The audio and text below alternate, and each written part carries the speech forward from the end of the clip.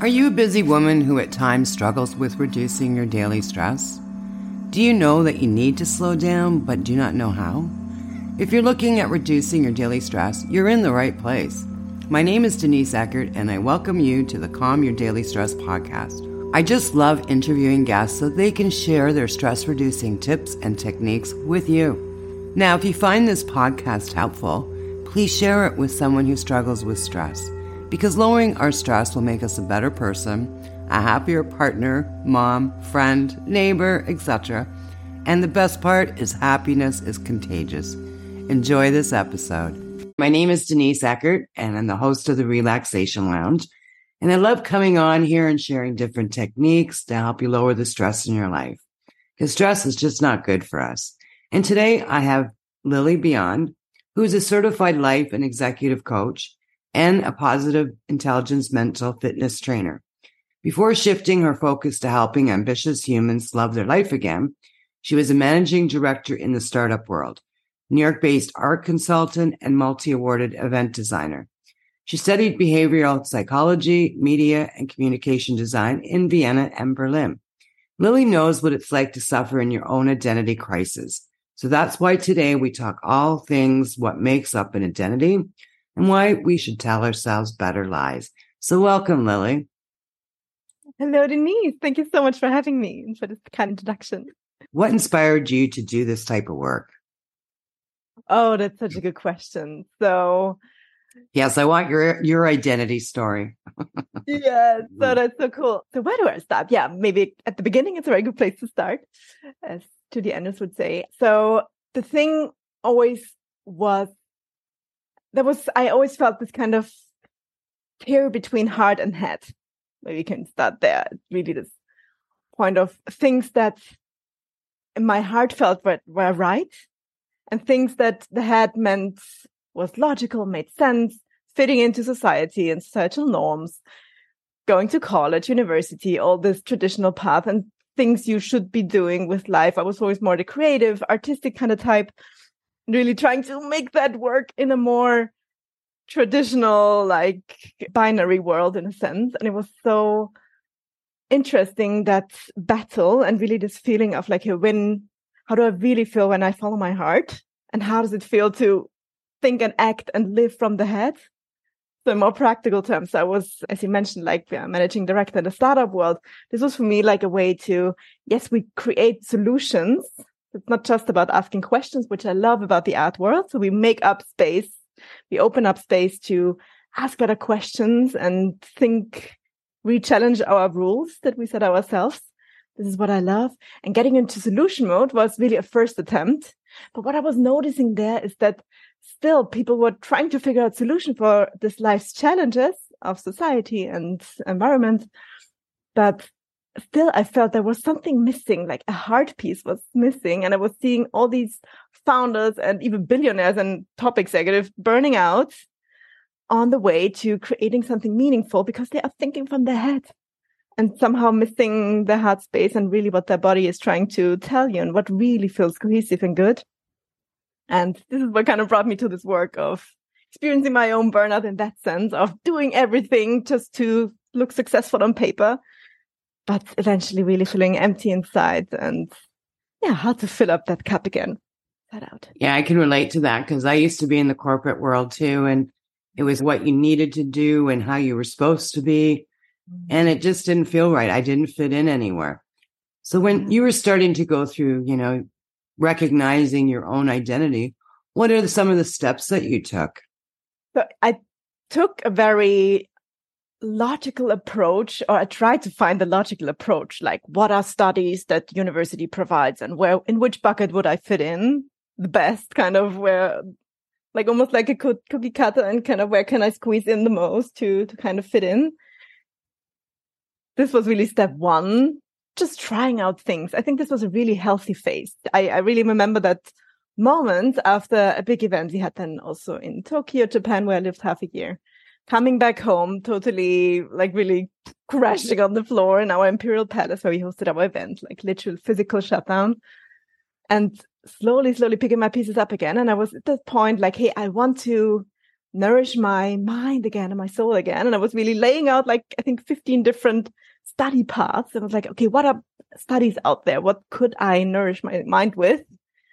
And different streams pathways I was kind of mapping out and saying like, okay, where could I see myself with? What other people were proposing that are available?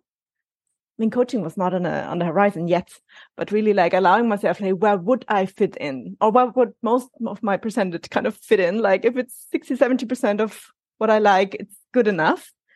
Really starting there and playing around with that.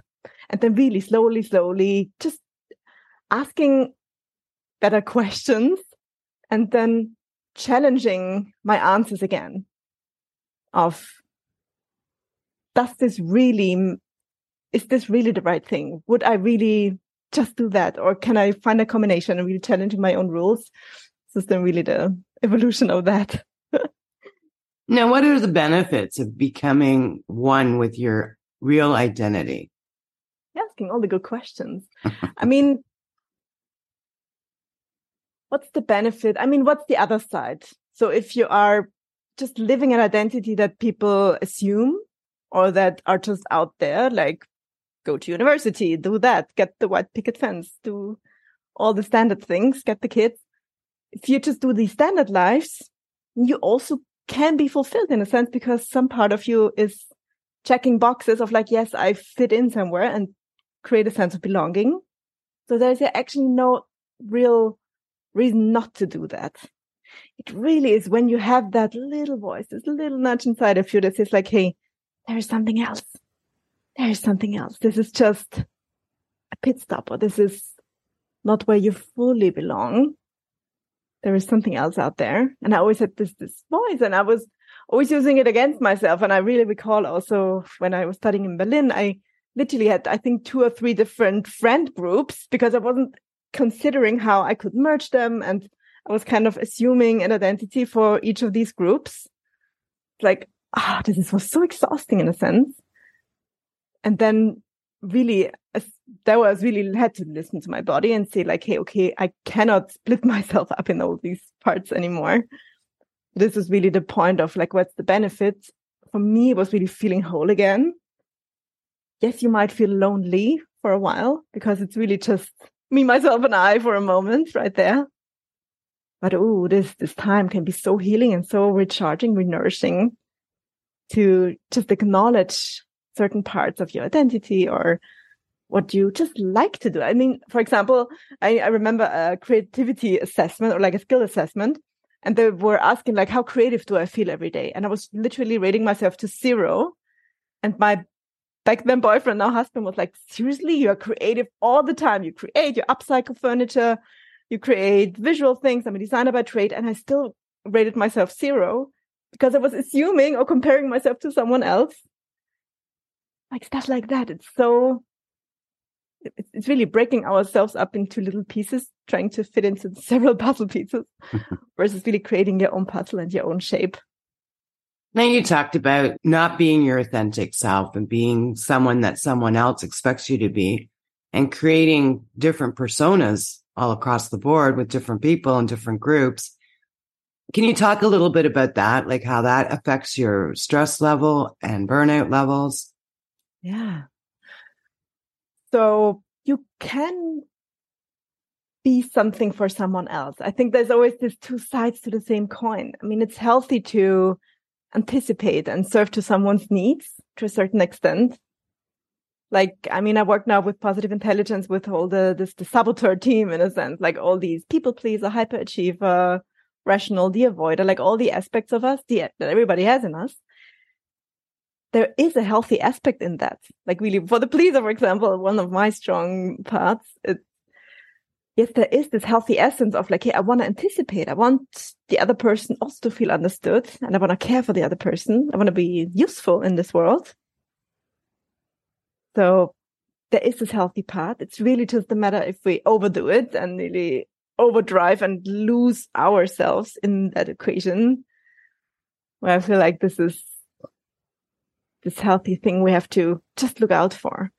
And this is what I love to share here, maybe to inspire your women to see like, hey, how can you create a healthy check-in with yourself while you're having a conversation. And I think one of the most powerful coaching exercises even that I learned from the very beginning was having such a kind of a figure eight, and you kind of visualize that going into you and really going this way and going out to the other person and really having that as a flow, like almost like a flow of breath, and really just checking in with yourself. Hey, are you still feeling good? Yes. Okay. How does the other person feel? What are you noticing from them? And then checking in with you. It's not just you or not just them, but really, how can it be like the flow of the breath, right? So how can it really be a flowing practice? And I think also there we have to give ourselves permission that it can be that. It's not just this or that, again, that binary thing, but really where are the nuances, where this checking in ability. Yeah. And that's really hard too, because I remember I had one position or one career path for a while, and it was horrible because I was young, I was single, I wanted to go out and have fun. And they wanted their employees to have a family, to be stable, to own their house. And I was definitely not who they were looking for. So I just did not fit in. And I just couldn't stand this job. Like, it was a great job, but I didn't fit into the box. And I ended up getting really stressed out there. I suffered burnout because I didn't feel like I was enough. I always had that feeling that I wasn't enough. So you end up doing more and more and more, but it wasn't even that. It was, they didn't want someone that was where I was at in my life. And, so I ended up finding something else after that fitted my personality and where I was in life. And I just loved it so much better. I felt so much freer. I felt like weights have been lifted off, and I just felt like me again. And that was a very important part of life that no one really talks about. They just, okay, you have this, whether it's a cultural, your parents or whatever, it's like, you need to do this, you need to do that, you need to do this. But if it's something that you don't want to do or you're not passionate about, you're basically living someone else's life.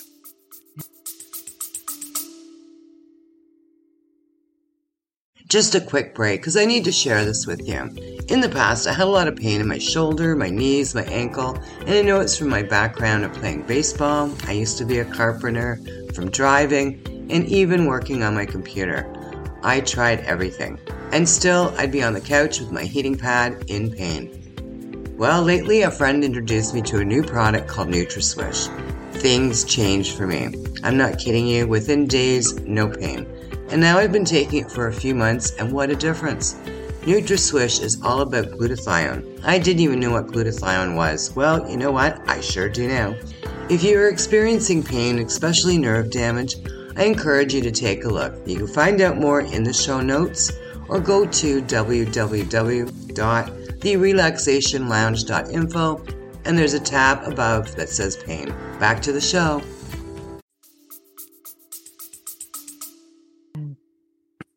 And maybe the problem is that we are just assuming the second step. We're just really missing this first step of this introspection and just getting ourselves to know better. Because like people suggesting us things and what they notice could be right, offering. I think this is still, again, there is something healthy in there. It's really just this, as long as we don't have a full understanding of what we really like and then what does really feel good to us, this is when we will never really... This is where we will adapt to the other person's idea of us and what should be right. And yeah. Now, someone that's listening that is struggling with being their authentic self in their lives, what practical steps can they take to move out of that and start being or discovering their authentic self? I guess that's the first step, right? Discovering what you like, who you are, and what you want to do. So what would you suggest as a first step? So what really was for me such a healthy playground almost, really learn to notice like, what do I really like? What do I really feel good? And what does my heart starts glowing almost? What do I really feel in a body reaction? Not just like a logical mind. Yeah, this makes sense because of this and that. I feel like always the mind is like a stapler almost, trying to make sense, very sharp. But really, when you check in with the body and the heart space, it almost feels more subtle, yeah, more like the scissors trying to shaping things and creating things. And for me, really, the tool that helped me fine-tune that and really learn that body reaction, honestly, it is about self-integrity in that sense. Can you say it's, hey, for clothing, for example, hey, yeah, I like this color on me, or do I just like it because it's there and it would be a waste if I get rid of it? Is there the whole paragraph of arguing why you should keep that piece of clothing? Or is it really just a, yes, I just feel good in it. Ooh, and somehow it makes me stand up taller and somehow my eyes glow and somehow I have a smile when I just look at myself in the mirror, like picking up those clues, just allowing yourself, ooh, those are the little signals just have been ignoring for the longest time and never learned to just pick up on and then get familiar with. Like, oh, what really suits me? Am I really just liking it because maybe it was gifted to me or handed down to me or was carrying on for the longest time, or it has some sentimental values? I mean, this is some of the advanced pieces to work with. But like, if there's some, I would really challenge a listener if they think, okay, how can I find that thing and really learn to feel like myself again, and then what really feels good to me, not just because it's a trend or it makes sense for someone else, or it would make sense in the chronologically order of your resume or anything, but what would really feel good. Is really feel good. Not this constructed head thing, but really from the heart. I would try to play with a piece of clothing or a color. Like, oh, is it more this color or this color? Maybe comparing also is a good starting point. Like if you have two pieces where you feel like, oh, somehow I pick more this other piece, and I'm just challenging, like, hey, what piece really feels good? And just staying with that feeling for a couple of breaths and just getting familiar with this glowing. As for me, it's really in this middle part, solar plexus, chest area. This is such a glowing, buzzing feeling that I really had to learn to really notice. This is not just some like in the night sky. It's not just an airplane flying by. No, this is a star. This is my North Star that I can come back to and orient myself towards. Maybe that will be a fun exercise. Why is it once that stressful event ends, we get sick? We work, and then things slow down and whatever. Why do we get sick after that? Oh, yes. It's one of my favorite topics. So interesting because we somehow then, I mean, several things can happen. Either we are afraid of slowing down and we keep going because we're afraid to get sick or to have that downtime. Or our body really shuts down and says like, okay, no, I can't no more. But the thing that's really happening is there are two different things happening in such stressful events. So you have the stressor. It's really the thing that's kind of calling your attention right now. If it's a deadline or an event or some kind of scheduling thing that's happening, it's really causing attention and like, hey, this is happening and I need to be fully on it. You're focusing on that. That's the stressor, and you have to be on it and you have to perform for that and you have to deliver for that. But once that's completed, once that's off the schedule, the event happened, the deadline happened, then suddenly you're left with the feeling of stress, with the feeling that your body still carries in that moment, that was holding on to. So how do you digest really this stress feeling afterwards? There's this beautiful exercise that comes out of trauma work where they noticed even with animals and lions and gazelles and stuff, that they really, when after a chase, they shake the body, yeah, or horses, yeah. So why do they shake?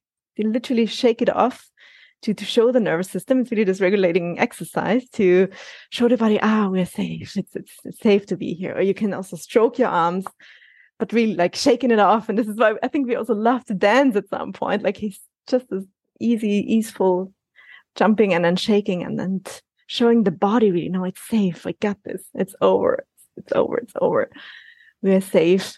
This could be a very powerful thing to help. I mean, there might still be a dip, let's call it like that. But I hope it's not going to be a crash. You can really anticipate like, hey, I want to be gentle to, okay, I'm not just pulling the plug and getting sick for 2 weeks. But how can I be gentle to me and really pick myself up so it's a softer landing? What recommendations do you have to give a softer landing? Yeah. So I would really say it really starts with your own self-talk that you're giving yourself during that time. Because what I notice most with people who are, I work mostly with people who just had a burnout. Mm-hmm. I'd love to work with those to prevent burnout. This would be my ideal client. But really, the more I talk to people, it's either they want to prevent the next burnout. So they already see it on the horizon, like, hey, that's happening. Like, we're heading down there if I don't change something. Or they just went through it and now they have to be picking themselves up again. But what I really would recommend is your own self-talk in that moment. How are you talking to you? Would you talk like that to another person? Like, hey, just make that happen. Just this one email and then you're allowed. Or just finish that and then you can. Or you're not allowed to chill until this is really finished and done. Like, is this... Or you can really even imagine, like, hey, if you had that boss who talked to you like that, would you perform at your best? Or would you prefer more the boss that says, like, hey, we got you. How can I help you? How else can we solve this? How else can we figure that out? What would you need right now? How can I take care of you now? Like, really starting with self-talk and not that you say like, hey, I'm magnificent, I'm strong, I'm powerful. Maybe that's too far a stretch right now, but hey, I'm taking care of me. I'm really, or even setting timers like, hey, I want to scratch my shoulders and I want to breathe for a moment and allocating. Sometimes I have those moments too because I have my chronic headaches, I still have to take care of onto myself because my mind is very strong and wants to race all the time. But I have to come back to, no, my body has a different pace. And giving myself, just today, actually, I had a moment where I was like, I really was standing still. And I think I was even leaning on the staircase for, I think, 10 seconds or something, couple of breaths. And I was like leaning like this. And I was telling myself I'm recharging. And I was almost visualizing a little battery charger filling up, like power charging. We have such power with our self-talk to really nurture us or deplete us. And really just to play with that. Like, hey, you can try both things. Like, hey, forcing yourself and whipping yourself to the finish line, or allowing yourself, hey, just 2 seconds can be enough. Like a deep breath in and out. How can this be as recharging as a 10-minute meditation right now? Yeah. Allowing yourself to play with that. In general, it's playfulness, right? That we need more in this clingy situation.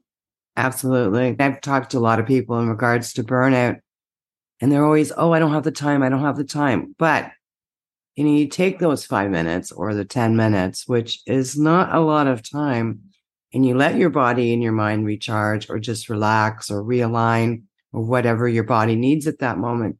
It makes all the difference. I find when you get stressed out, you start stressing about time. I don't have the time. But that's negative self-talk. And I love what you're saying that, just checking in with yourself.